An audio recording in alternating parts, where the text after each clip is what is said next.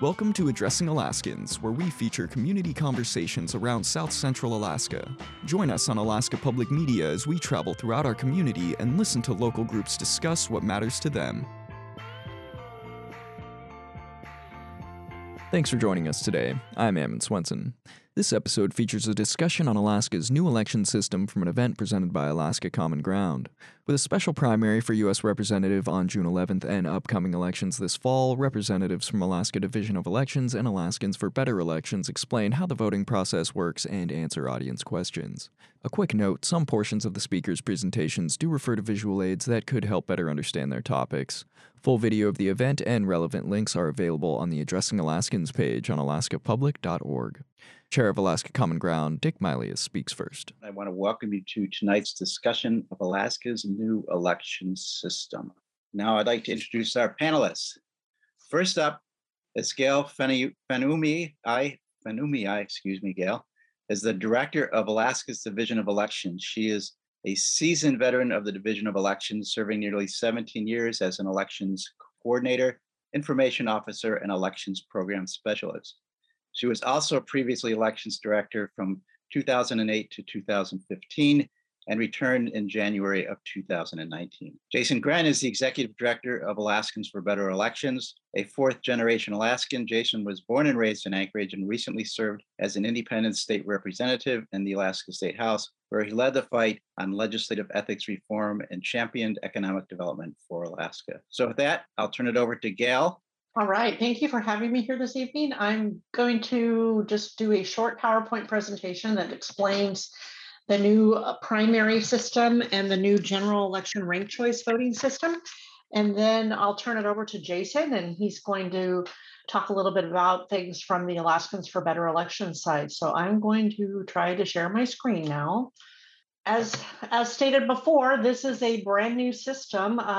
It was a citizen initiative, as all of you know, was voted on in the 2020 November general election. It won by about 3,781 votes. It made this initiative become law, which took effect in February of 2021. So the big differences for the primary is that there will be one ballot with all candidates appearing on the ballot, same ballot regardless of political party affiliation, regardless of the voters' party affiliation, and then the top four vote getters for each race will advance to the general election ballot. But we do like to make it clear that it is still only a vote for one election in the primary, but that if there's more than four candidates in the race, the top four will advance to the general election ballot. So ballot measure 2, first, one of the requirements is that we make a note on the ballot to identify that the candidate is, just because they have a party affiliation next to their name does not imply that they're nominated or endorsed by the political party or group. That's only indicates how the candidate is registered to vote with the Division of Elections. You'll see in this United States Senator sample ballot example that there are 5 candidates, and you'll see they are of different political party affiliations appearing on the same race. If there's less than 4 candidates, then all 3 candidates will automatically, obviously after the election is certified, move forward to the general election. Perhaps the biggest change for the primary election comes with the governor and lieutenant governor. They now run as a team in the primary election, whereas in the former system, there was a race for governor and a race for lieutenant governor, and the top vote getter for Party A was paired with the top vote getter for Party A from governor for lieutenant governor, and then they ran together in the general election. This time they run together as a team in the primary. So the big changes again, one thing I didn't talk about was there is no nominating petition process, which means in order to appear on the general election ballot, you have to run in the primary unless you decide to only run as a write-in, which are still allowed. The candidate chooses their affiliation that appears on the ballot, and the governor and lieutenant governor run together as a team. So now we'll move on to the ranked choice voting aspect, which we first were talking about this, that it will first take place in the November general election, but things have changed, and voters will have their first opportunity to participate in a ranked choice voting election in the August primary for the vacancy created by the passing of Representative Congressman Young. So this just some quick snippets. The general election prior was operated under plurality, meaning that the winner took all. It didn't matter if they had 10% or 15% or if they had just 25%. It was most votes won. As you can see, the same informational heading about the candidates' designated affiliation is appearing on this ballot. Candidates appear on the ballot in rows, and then there are columns that go down on the right-hand side for voters to fill in an oval next to the choice they are designating for each candidate. You do not have to rank all races. If you just want to rank your first choice only, that's completely allowed. If you choose to rank 2 or 3, that is also, it's all voter initiated, voter options. Of course, the judicial measures and any judicial candidates and any ballot measures will appear as yes/no votes, as they have in the past. So now we'll just kind of I'll give a few demonstrations about what happens if you mark your ballots in a certain way. So as I mentioned before, it's a grid-like ballot where the candidates are listed in rows on the left and the number rankings are in columns on the right. And we've shown this as it's a green check because this is what, a ballot that is voted correctly, where there is one oval for each candidate in a column. You don't see any candidates being voted for, more than one first choice taking place on this ballot. So this would be, in this ballot, Chick Hicks is this voter's first choice. And if by chance Chick then gets eliminated in round 1 because there were no candidates that received 50% plus 1, then Heather would then be the candidate that would get the vote in the second round. What I'm showing here is what we call an overvote. And if you vote in this manner where you give all number 1 rankings to each candidate, none of this will count for any of the candidates because the division's not able to determine voter intent. So we really are stressing, please don't vote like this because you will have exhausted your opportunity to have cast a valid ballot for this particular race. Doesn't invalidate the whole ballot, it just invalidates the race in which the overvote took place. In this example, the law does not allow 2 sequentially skipped rankings. So in this example, candidate A would receive a first choice vote. And if by chance whenever candidate A gets eliminated in the subsequent rounds, this ballot is then deemed exhausted because the law says you cannot skip 2 sequentially ranked. Another example, although this would be a valid ballot because we would be able to determine voter intent, that candidate A obviously is this voter's first choice. However, if candidate A gets eliminated at some point, even if it's in the first round, the next valid marking on this ballot would go to candidate B. So essentially candidate B becomes this voter's in this hypothetical situations. And now we'll talk a little bit about the tabulation process, a very simplistic example. We have 20 total votes, and this requires 11 votes for the candidate to win. So we have 4 candidates, A, B, C, and D. And these are the numbers as they appeared after counting first choice votes in round 1. The 50% plus 1 vote is this dotted line over here. And it's obvious by this example that no one achieved that. And so the candidate with the least number of votes is candidate C with 3.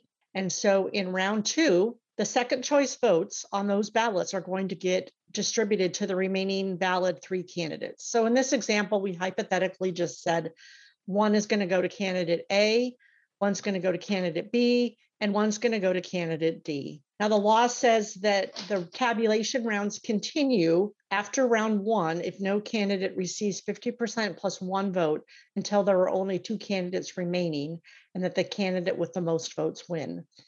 So we have still 3 candidates remaining, so we're going to continue the tabulation. And in this example, in round 2, candidate D had the least number of votes, a total of 5. So then now the third choice votes on those ballots get distributed to the remaining 2 candidates. And in this situation, we just hypothetically assigned 4 to candidate B and 1 to candidate A. And so there's two candidates left. Candidate B has the most votes and is declared the winner. So what you can expect from the Division of Elections when there's a ranked choice election is that on election night, and this example talks about the November 8th general election. As I said, this is how we were explaining this to people prior to the need to fill the vacancy for Representative Young. But the same situation will happen in the August election for that one specific race. On election night, we're going to count all first choice votes. We decided as a team at the division that this would be the best thing for us to do because this is the first time we are implementing ranked choice voting. And we felt it was easier just to explain the process when the tabulation is done at the very end, after the last possible absentee and or question ballots are counted. And by state law, we have up to 15 days for that to happen. And that did not change as a result of ballot measure number 2. So between election day and day 15, we're going to continue to count and update and produce reports, unofficial results showing the first choice votes for all candidates for all races. And then on day 15 post-election, we'll look at all the races and determine which ones did not meet the 50% plus one vote threshold. And then we will do the tabulation process. And the tabulation process itself actually does not take very long at all. It's a very quick procedure.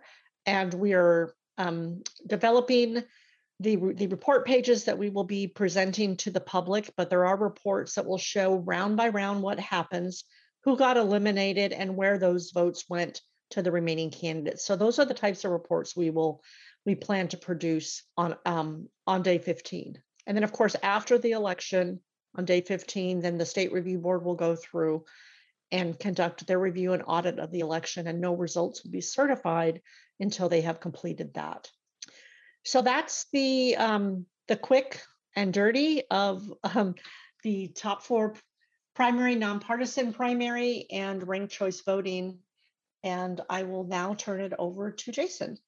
Hey, well, good evening, everyone. Thanks for having me. Really appreciate the time, especially on a sunny day here in Anchorage, to sit down and learn about these important changes coming to our election system much sooner than we thought originally. But thanks to the Division of Elections for all of their leadership and great decision making on how to move forward.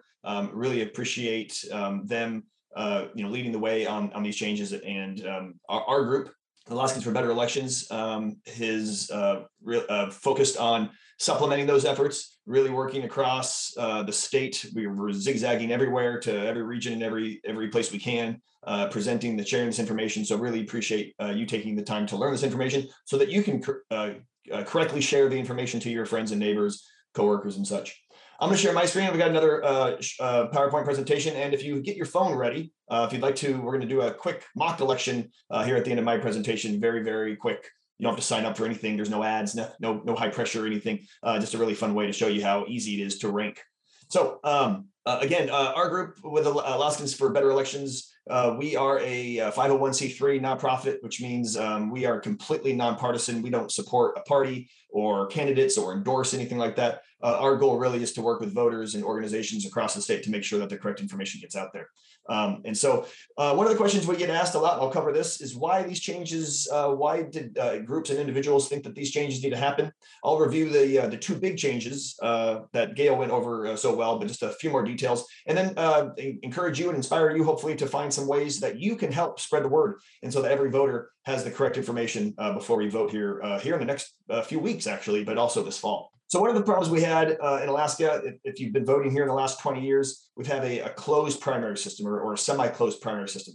For a long time, Alaska actually had an open primary system, but in the year 2000, we changed to the system that we had up until the year 2020.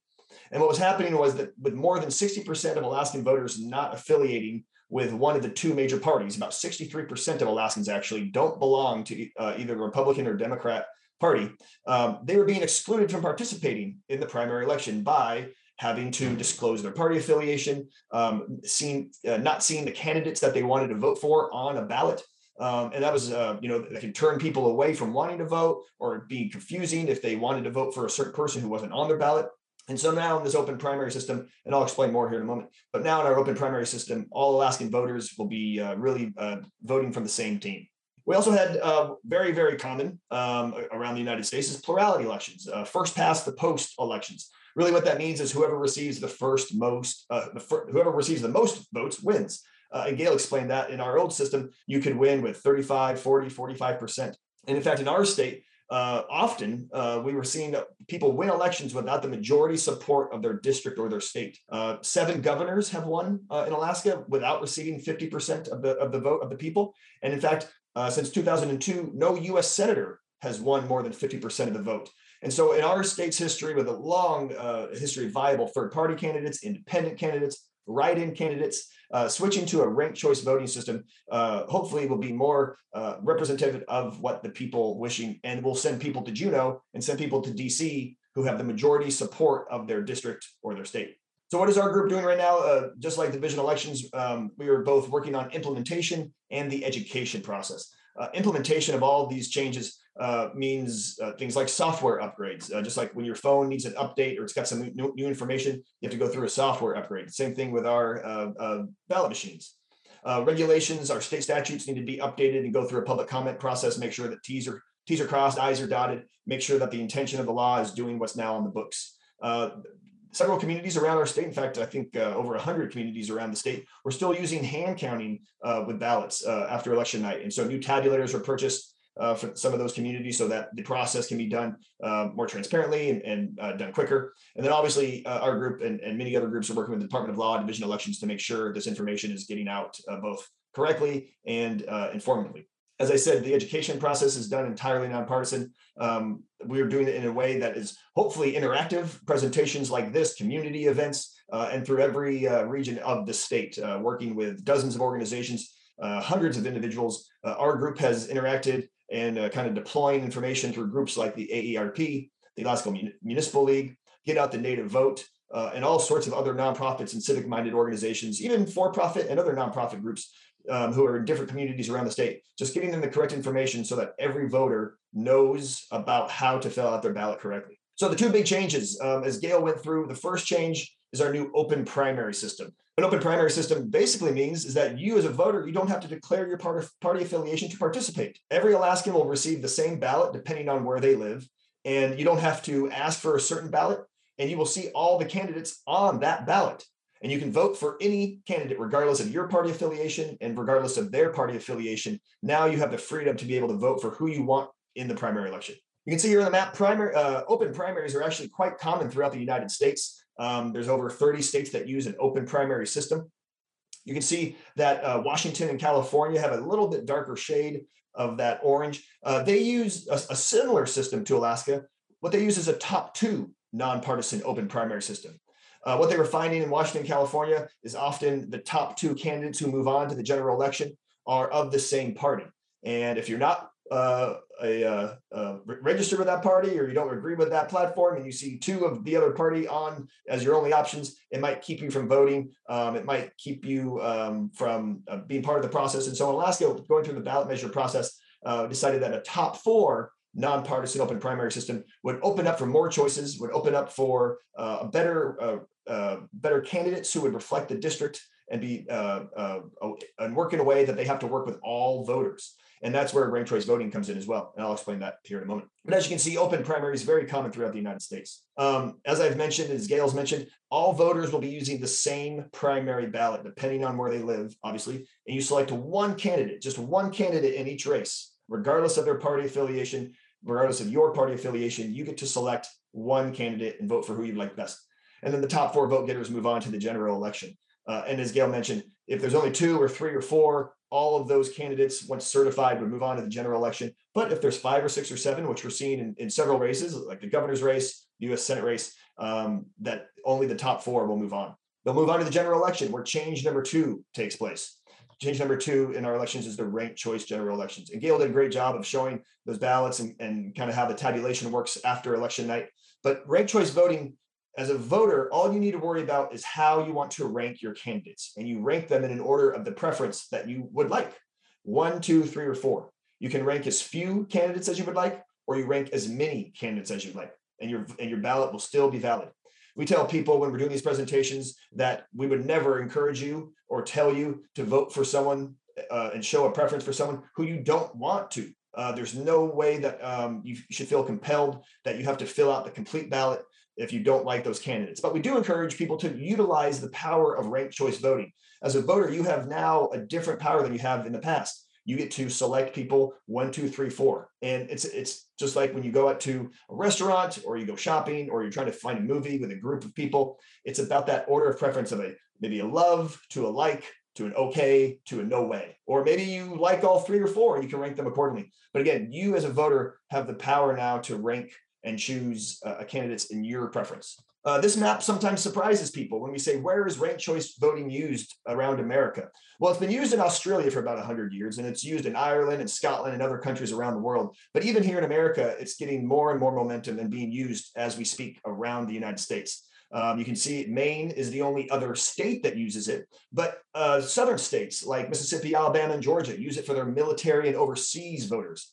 23 cities in Utah just used it for the first time this fall.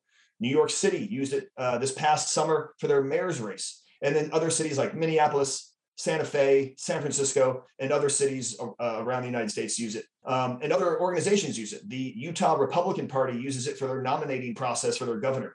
Same with the Virginia Republican Party. They use it through their nominating process. They just used it this past fall, and Governor Youngkin actually won, and he was actually nominated through the ranked choice voting process with the Republican Party of Virginia. So again, being used in multiple ways in multiple jurisdictions around the United States. But Alaska is the only place that will be using a top 4 open primary system combined with a ranked choice voting general election. Just a really quick reminder, how do we use our ballot? It's as simple as 1, 2, 3. Step 1, choose your top candidate. That's your first choice candidate, and that's who we want you to be excited about and fill in that bubble next to their name in that first column. If you have a second choice, again, not required, but we want you to find ways to utilize that ballot. You just have to select another candidate. It just has to be different from your first choice candidate. And then step 3 and step 4, again, if you're compelled to rank a third and fourth candidate, just make sure that they're different than the bubble you fill in is different than your first and second candidate. Again, we can't declare a winner until all of the votes are in. As Gail showed, you get to that 50% plus 1 and be declared the winner by sometimes you have to eliminate candidates. And we don't want to do that early. And Gail and division elections have a great setup. And once those ballots are certified and races are certified, they'll show that round by round vote total released to the public in a completely transparent way, and so that the voters know who received the second round votes and third round votes and so forth. So really quickly, I think we've got some time. I'm probably talking too fast, and we're getting through this quickly. But if you want to open up your camera on your smartphone and just we are going to pick the favorite season, our best season. So this is winter, spring, fall, and summer. Something that you might debate in your own house or in your neighborhood or at work, people's favorite season around Alaska. And about a week ago, I was not a fan of spring. Spring was really making me mad, but today was pretty nice. So I guess I'll vote for spring. But rank your candidates 1, 2, 3, 4, or just 1, 2, or just 1. And then you'll find a submit button on the bottom of that page. You don't have to select everyone, but hit submit and it'll say, thanks for your vote. But again, you need that 50% plus 1 to win. So right now we're up to 31 votes. Now, as Gail said, if a candidate receives 50% plus 1 in the first round, they're the winner. There's no need to go to the second round or third round. But if no one receives that 50% plus 1 in the first round, that's where the importance of the second and third rankings come into play. So let's refresh this one more time. Looks like I'm up to 36 votes. You'll see, looks like Summer is going to win, but it did take until round 2 for Summer to win. You need 19 of the 37 votes, says my browser. Let's see, 38 votes. So you need 20. All right. And you can see Summer was close in that first round, but they needed the support of some of the other second round choices from other people to go past that 50% threshold. If you scroll down that page a little bit, you can kind of see there's more information about what does a round mean and how many votes to win, how's that calculated, things like that. And you can kind of see more details on everything. It's kind of just a fun way to get more information and kind of see the process happen. So some of the benefits of ranked choice voting, especially from a voter standpoint, is that 1, it eliminates the spoiler effect. If you've ever voted in a race and there's 3 candidates or maybe even 4 candidates, and you have to pick what sometimes people are called the lesser of two evils, or you're told not to waste your vote on a third-party candidate or a lesser-known candidate. With ranked choice voting, that is eliminated, because now you can vote for that third-party candidate or a lesser-known candidate, because if they're eliminated in the first round, you still have your second-place vote ready to go with maybe a more major party frontrunner or someone that you don't mind being second. With that said, it also encourages those campaigns to engage all voters. As you can see in our mock election with Summer, you needed the support of those second and third place votes to win. And so as a candidate, if I can't get 50% plus one in that first round, well, what do? I have to find ways to engage with those other campaigns, those other candidates and their voters to ask for their second place vote, their third place vote. And so now I'm, as a candidate, reaching out to more voters than maybe I'm used to, or maybe voters who aren't part of my party registration, aren't part of my party, but I need to talk to them because I need that second place vote. And it also, like I said, it ensures those winners get the majority support of voters, not the majority of first place votes, but the majority support of the voters from each district or state. As we said, for candidates, they have to work towards a majority, not just a plurality. And so they have to build really a combination of a strong first place choice support, but then they have to find common ground and earn that second place, third place vote from other candidate supporters. So you'll see things like negative advertising tends to decrease in these jurisdictions with ranked choice voting, because you don't want to see, get something in the mail that trashes your number one candidate, and then on your doorstep the next day, another candidate says, hey, I'd like to earn your second place or maybe even your first place vote, but you just got a mailer from them trashing your favorite person. How likely would you be as a voter to engage with that candidate and give them a second place vote? So you tend to see negative advertising decrease. Many jurisdictions have seen campaigns sometimes run together saying, hey, if you don't rank me number one, I'd like to see your number two. And this other candidate, same thing. If you can't vote for them, vote number one, vote for the number two. So you see some more compromise. So what it does is it rewards candidates and rewards elected officials to work across the aisle, to find ways of earning common ground from other voters and finding ways through the competition to earn those second and third place votes. Again, just to really recap, obviously our elections are changing this year, and we're working incredibly hard with the division elections and all sorts of other groups to prepare and educate Alaskans. Change number one with that open primary, we hope to see an increased participation because of some of the gates are now open for people to vote how they like. All candidates will appear on that ballot. You'll see candidates, Republicans, Democrats, everyone on the same ballot. The top four vote getters move on regardless of their party affiliation. You could have 2 Republicans, 2 Democrats, 3 Republicans, and 1 Democrat. Any combination of those top 4 vote getters will move on to the general election, where Alaskans will be using ranked choice voting, where you as a voter get to rank your candidates in an order of your preference, 1, 2, 3, 4, or just 1, 2, or just 1. And the winner will receive majority support, that 50% plus 1, when they go to Juneau or DC. And all of this counting, all of this work will be done transparently through the division elections work that they're preparing now. Just really quick, as mentioned, just some dates, reminder dates.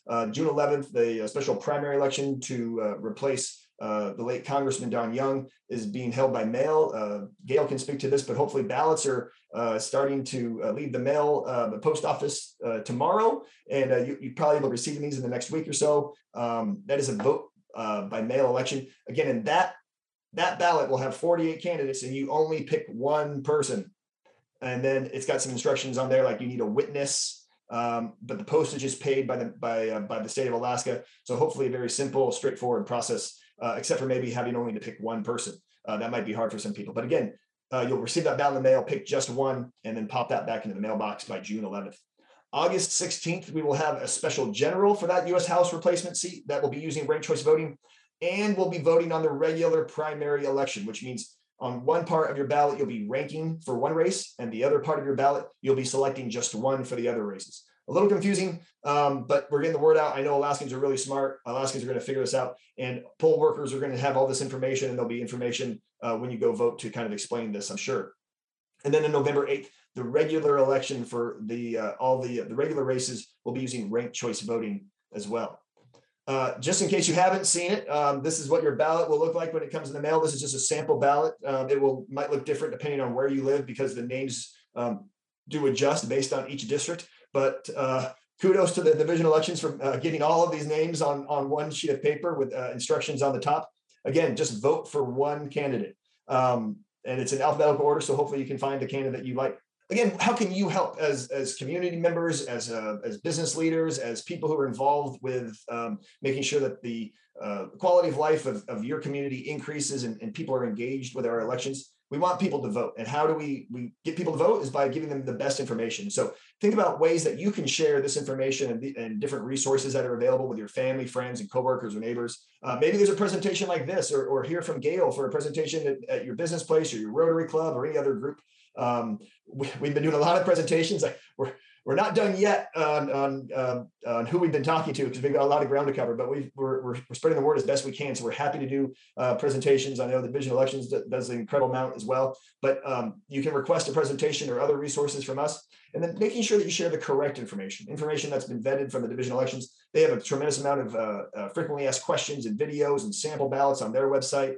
Our website has a lot more information as well, but make sure that the information that you are sharing is correct and factual. Thank you so much. Really appreciate it, everyone. And ready for questions and answer time. Thank you, Jason and Gail. I have one quick question, which follows up on something Jason just said about the August 16th primary. Is that going to be 2 ballots or 1 ballot with both the ranked choice for the special election and the primary? Will that be 1 ballot or 2? Well, originally, this is Gail. So originally, the division was thinking about putting it on 1 ballot. We have not officially made that decision yet. 1 ballot is much easier to administer election-wise.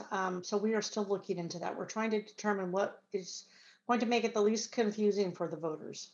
You're listening to Addressing Alaskans on Alaska Public Media.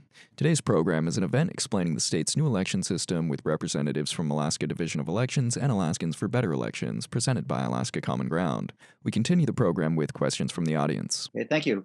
The next question, this is specifically directed for Gail. I'm wondering if the state has coordinated in any way with the U.S. Postal Service about the June mail-in election. I understand that there were some problems with the local Juneau elections because of postal handling. We are having weekly meetings with the USPS folks in Alaska and keeping them in the loop on when the ballots are being mailed. In fact, they got mailed today. So they left the ballot printing house today. So as Jason said, I would think you could start expecting them in 5 to 7 days. And then we have we also though require witnessing. So with a witness and a date, that does help with the issue if there is no postmark on the ballot.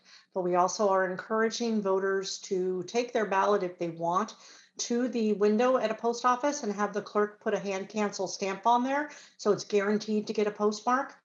But with a witness signature and a date, the division's policy is to count that ballot as long as it's received within that 10-day window, which is allowed for by statute, if the witness date is on or before election day, if there's no postmark.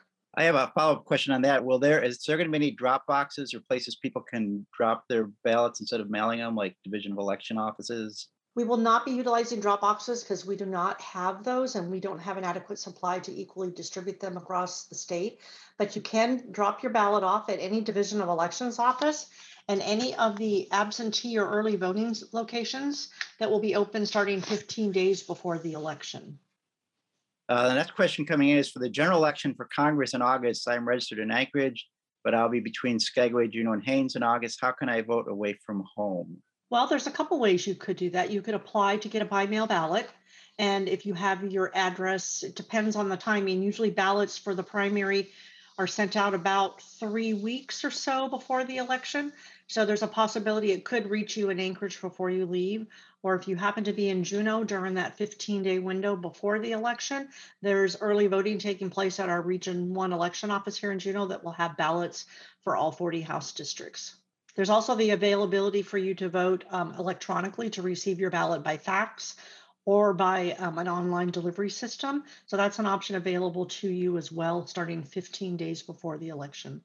I presume for the August election then, since there will be polling places, they could also vote a question ballot. Is that correct?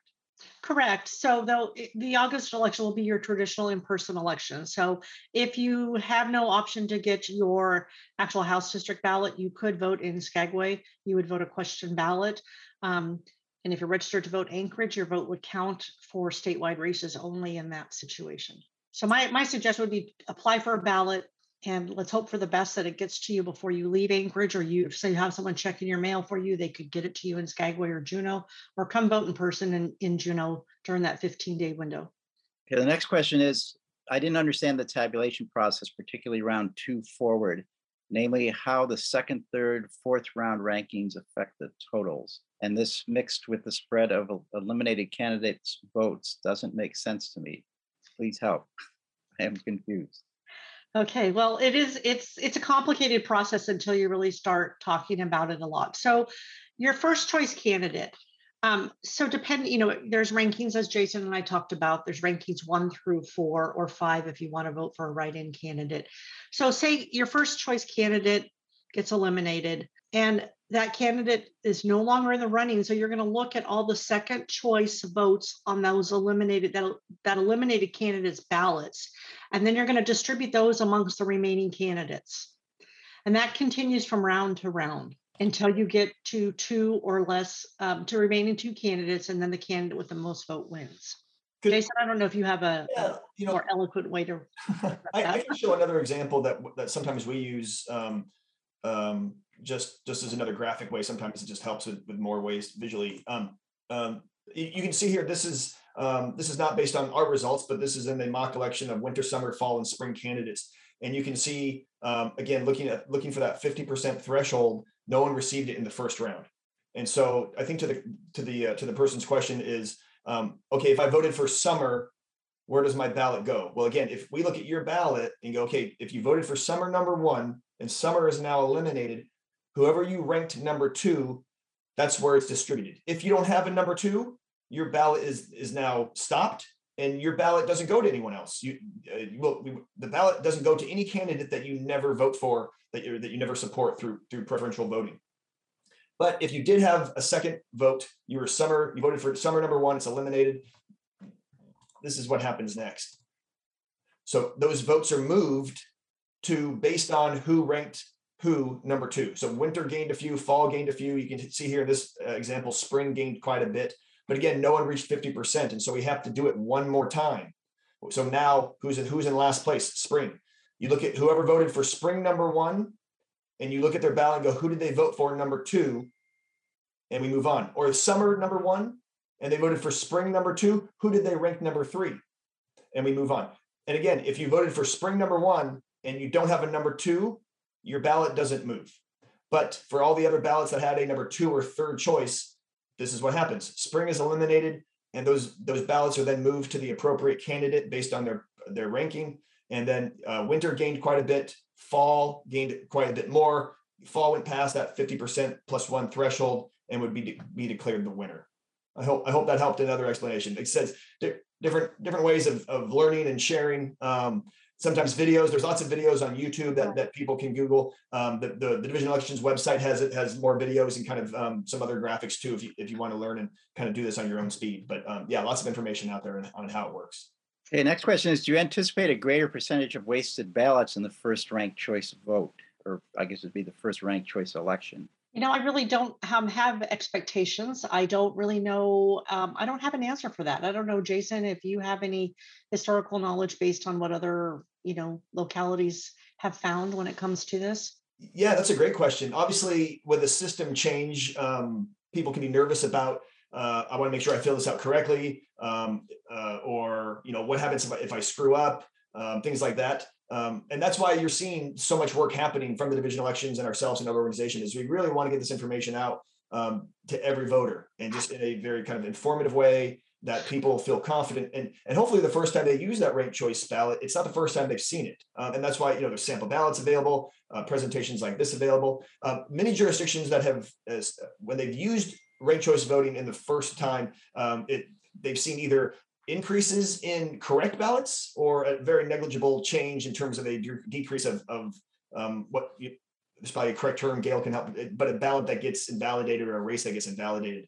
There's been studies after studies in all of these different jurisdictions, especially in America, that have used it, and really there's no increase in quote unquote wasted ballots or people who make a mistake and still submit that ballot. I think in New York, we used it this summer. They had over 98% of the ballots were deemed valid and were counted. And that was on par with what they'd seen before. And so I think Alaskans are going to, I'm crossing my fingers, but I think we can do good or as better as New York City did. Kind of a related question would be that will like the voting machines, if you feed in a ballot right now under the old system that had errors on it, it would often kick it back. If somebody voted like ranked everybody first place, would the machine even accept that, and could they then correct that, or would that just go into, I guess, how would the voting machine tabulate that? Voters will have an opportunity again to correct ballots. They will be rejected based on different scenarios, like what you just described as an overvote. And so that ballot would be returned to the voter and say you have an overvote for, United States Senate race. And the voter will have an opportunity to correct that, to return their ballot back to the board, spoil it and get a new ballot, or they can just say, no, that's what I wanted to do, and just let it go through. So the voters will still have an opportunity to correct ballots that they don't catch a mistake on before they get it to the tabulator. Yeah, the next question up there is more of a comment. Going on to another question, at a 4-person ranked choice vote, would there always be 5 possible choices to account for a write-in? Well, if there's 4 candidates that move forward from the primary, yes, there would be an opportunity for 5 rankings if there's a write-in candidate that filed for that race. This is a question for Gail. It is pretty unlikely, but in the strange event that there would be a 3-way tie in a round, how would the coin toss work to determine a leader? Or would you be doing a coin toss to determine who would be considered the lowest candidate in order to redistribute votes for a next round? Well, the law provides for how ties are done in the actual rounds, and it's drawn by lot, I believe. Is that what it's? I can't remember exactly. I haven't looked into that recently, but the law prescribes how that's done. And so it's a drawing. And so we would put the candidate's name in a hat, and then you draw out the winning candidate. If there's a tie at the end, then that's done in a different manner through the recount process. And then if there's still a tie, then it's done by lot. Okay, next question is, how are you going to ensure there's no fraud to happen with the special election? What is the statute for the special election, and how long has the statute been in effect? Well, the statute is Alaska Statute 152800, and I don't have the exact date how long that's been in effect, but it has been in effect for quite some time. The division has, multiple checks and balances. We know who we're sending the ballots to. We know who to expect the ballots back from. We have ways to determine if a voter attempts to vote more than once, because we log ballots into our system. And if another ballot comes in from the same voter, we'll know that they've attempted to vote in more than one fashion. We have bipartisan boards that review the ballots, and then we have a bipartisan state review board that actually goes through and does the audit of the election. And in all my time working for the division, I've not seen fraud like that. If I may, Dick, really quick, if you haven't, as a voter, just a citizen of Alaska, this was something obviously that I'm involved with and wanted to learn more about, and was able to take a tour of the facilities and learn more from the division elections on things that they do to make sure that our elections are done with integrity and done with security. It's pretty quite amazing. I really encourage people to find out more about it. Things like why paper ballots are used, why ballot machines aren't connected to the internet. Things like this. Gail and her team have really done a fantastic job of being transparent as possible and showing the public of kind of the chain of custody of how ballots move and everything. It's really quite impressive. And I really hope that people, if they have questions about voting and the integrity and security of things, ask division elections, find a tour or get more information. It's really quite cool what they do, and really in a lot of ways leaders of the security process, even in the United States. It's quite amazing. So just wanted to give a kudos to the division elections on that. And I'll actually make a personal pitch on that. I've worked as a precinct chair for one of the polling places for 12 years. And at least for the in-person elections, if people want to understand how they work better and have more trust in the system, volunteer to work at your polling place. There always need workers. And that's a really good way to learn all the checks and balances that are in the system. Like I say, the Division of Elections is always looking for people to work at polling places. Okay, next question. What happens if you choose 2 of the same candidates? If you choose to in a ranked choice voting election? I presume so. Well, if you vote for two candidates in the primary, it will be an overvote, so your ballot won't count at all.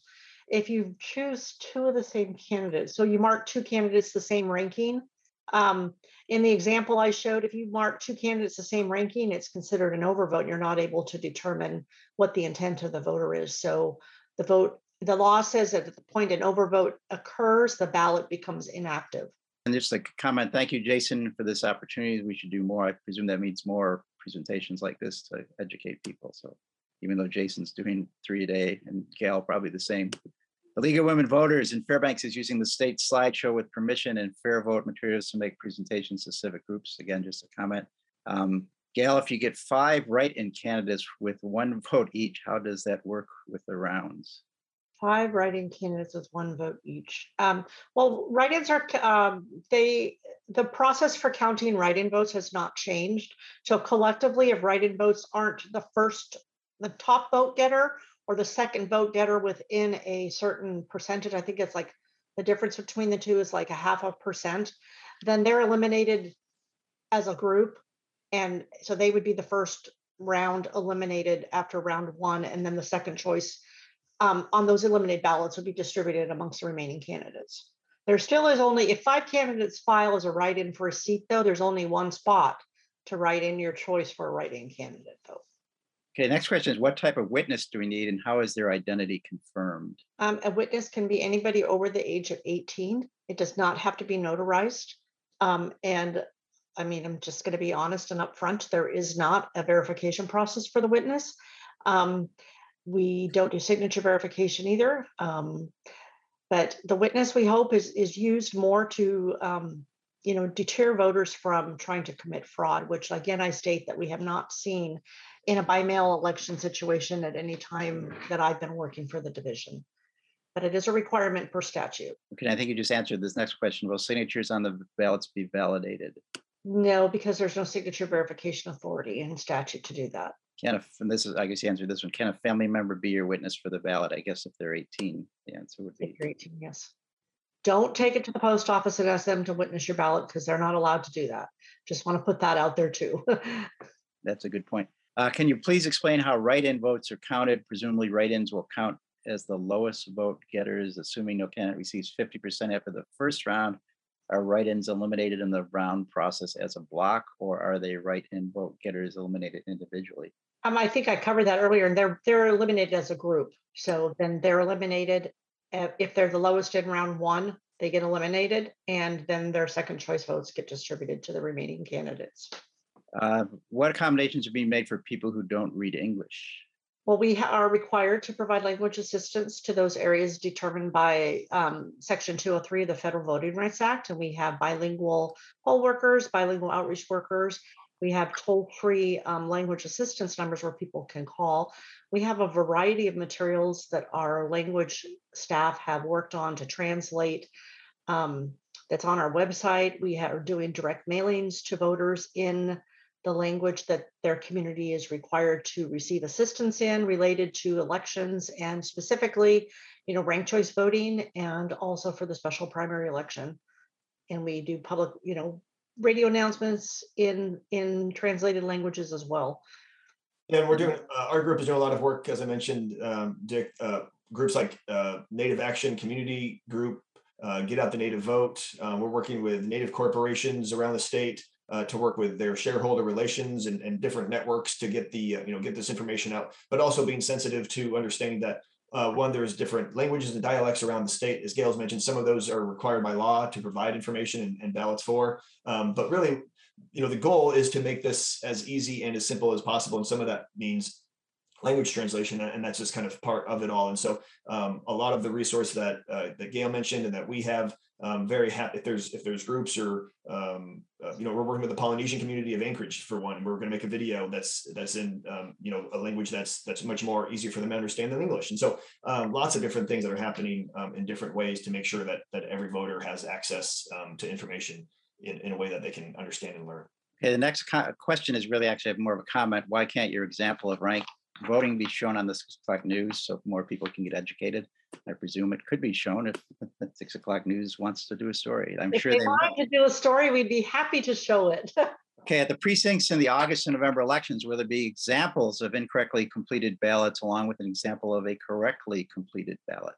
Yes, we plan to have information sheets there. So if a voter ballot is returned and they're not sure why, they can look at the sheet and determine what was the issue with their ballot to allow them still to maintain their privacy of vote and not have to have the election official look at their ballot for them and explain to them what happened. Okay, the next one is for the 2020 election, the signature witness was removed for all absentee ballots and the chain of custody was destroyed. So how can you ensure this won't happen again? Why was the signature witness removed for the 2020 election? Well, there was legal action filed against the state to due to COVID, I believe it was, that to remove the witness requirement, and the court ruled in favor of the plaintiffs, and the witness signature requirement was removed only for the 2020 general election. It is back in play. All other chain of custody procedures remained in place for the November 2020 general election.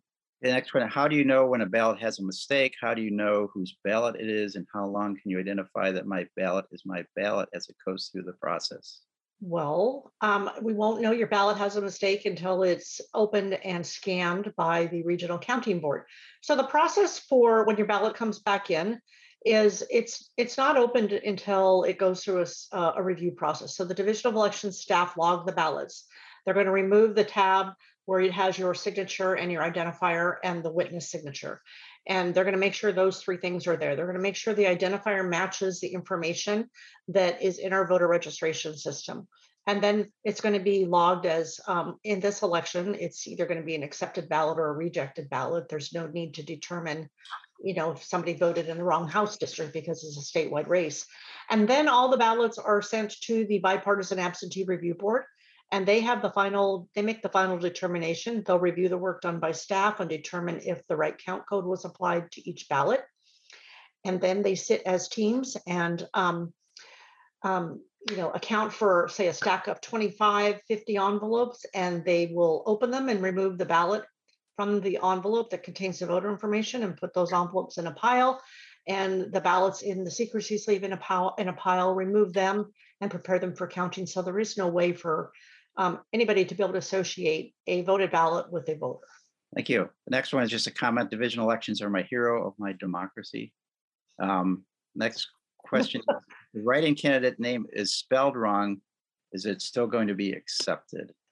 Well, there's case law on that. And as long as the division would be able to make a determination that it was for a qualified write-in candidate, then it would be accepted, as long as there was a way to, if you mix the I and the E up or you put the L in front of an A, if it was similar enough to what the official name was of the candidate, yes, it would be.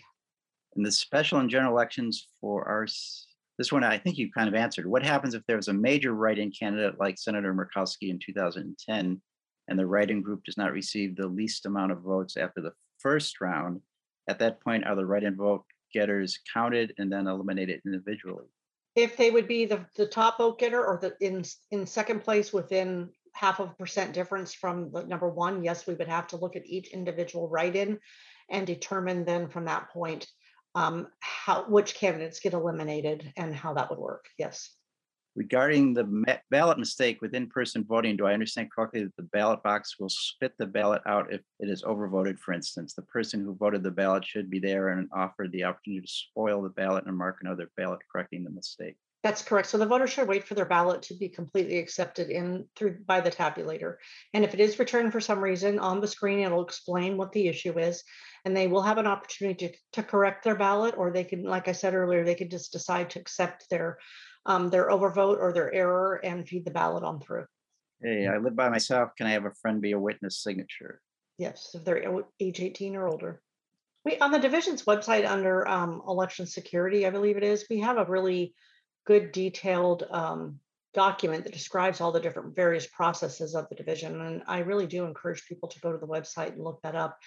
Oh, here's one more question. If you notify a voter of their ballot needing attention, you have to know how they voted. Please explain. Well, there is not a cure process. I think that's what that's referring to. If we notify a voter for by mail, there is no cure process. So if you overvoted your ballot and didn't follow the instructions that come with your ballot, then then your ballot is overvoted and you don't have an opportunity to fix it. If you forgot to sign your ballot envelope, if you didn't provide an identifier, didn't have a witness, there is no opportunity for cure. That's not provided for at this point in time in state law. Okay, another question's come in. If I've had a number 1 and a number 4 choice only, could my number 4 choice be counted if that candidate survived the rounds? It would not, because the law does not allow 2 sequentially skipped rankings. So only in that example, your candidate that you marked as your first choice would be the only viable candidate on that ballot and stay in the running as long as they were not eliminated. But at that point, the ballot, if your candidate for your first choice was eliminated in any of the first, 3 rounds, the ballot would then become inactivated. And that was written into the law. So you have to vote for number 1 and 2 in order to vote for. Yeah. So like in that situation, like Jason explained, if you only want to vote for 2, mark 1 and 2. Don't mark 1 and 3 or 1 and 4 or 2 and 4. Mark them in, vote for them in sequential order, 1 and 2. You don't have to vote for 3 and 4. It reduces the chance that your ballot will become inactive at some point. Okay. Next question: is the division able to send pollsters to help out communities that do not have trained pollsters in time for the August and November election days? Sending out election workers? Is that what they're asking? Yeah, I think, can you send out people to train people in communities that don't have already trained people? I guess, is that what? Well, we provide election worker training to all of our election workers, and that'll start taking place for the August election in the months of June and July. So then a comment: only in-person voting allows correction opportunities. Well, in your by mail voting, there's instructions with your ballot that if you make a mistake, you can draw a line through your mistake and then write the words no, and then go ahead and fill in the oval that for the corrected candidate that you want to vote for. And that ballot would be adjudicated, in other words, reviewed, and a facsimile would be made of it to mark the ballot by the bipartisan absentee board to mark the ballot according to the voter's intent. And there also is an opportunity, you can reach out to the Division of Elections if there is adequate time and say, I poured coffee all over my ballot, I need a new one. And we can send you another ballot. Well, it's called a replacement ballot. Or you can opt to, if you've made a mistake, destroy your ballot and you could go vote in person at any regional elections office. Jason or Gail, do you have any closing comments you want to make? No, we just, I thank you on behalf of the division for allowing us to be here. As Jason said, this is one of the best ways that we can get the information out. If anybody has questions, don't hesitate to reach out to us. That's what we're here for. We want to make sure you guys get the right information, the accurate information, and then perhaps maybe some of you can help be the voice on the ground to spread the information out to other groups that you belong to or family and friends. And we're here to help in any way we can. Yeah, just to echo that, really appreciate the time. And our group, the Division Elections, we really are kind of going across the state. Every group that wants a presentation or wants information, if you're a part of a group, please feel free to reach out and request either resources, and you can share that, or we're happy to give presentations. We really want to talk to every Alaskan about that. And so, but we want to also make sure that people in those communities can help lead that information. And so if you are a part of a group that wants information, please reach out. And we know, we recognize, especially from our group through a ballot measure, that sometimes people don't like these changes or people love these changes. But right now we really are focused on just getting the correct information out to voters. Not, happy to talk about the benefits or some of the, sometimes the challenges about it, but really want to make sure that people know how to fill out their ballot and can share that information with others. So that's our number one charge. And we hope that people understand that and want to help us out. So thank you. Okay, and I'll make a final plug for election workers, just because I think that's a good way to gain confidence in the system, because you realize when you work an election, you realize there's a lot of checks and balances. And it's just, and I'm, like I say, that Gail is always looking for workers, and you can sign up at Division of Elections website. The pay isn't real good, but it's getting better, though. It's getting better. Anyhow, I want to thank Gail and Jason for a very interesting and informative discussion. Missing from this Zoom event is the sound of the applause from everybody watching tonight. Special thanks to Kari Gardy, who has been running the Zoom show behind the scenes this evening. And thank you for your support in attending this evening. Thanks for joining us today for Addressing Alaskans. You just heard representatives from Alaska Division of Elections and Alaskans for Better Elections discussing and explaining the state's new election system. The event was organized by Alaska Common Ground. Full video of the event and links are available on the Addressing Alaskans page on alaskapublic.org. I'm Ammon Swenson. Thanks for listening. Addressing Alaskans is a production of Alaska Public Media, which is solely responsible for its content. Theme music is by Patrick Lee.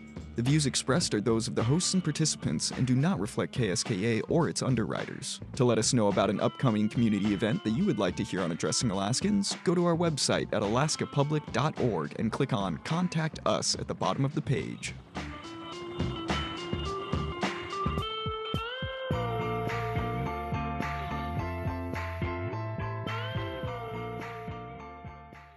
Life informed. This is Alaska Public Media.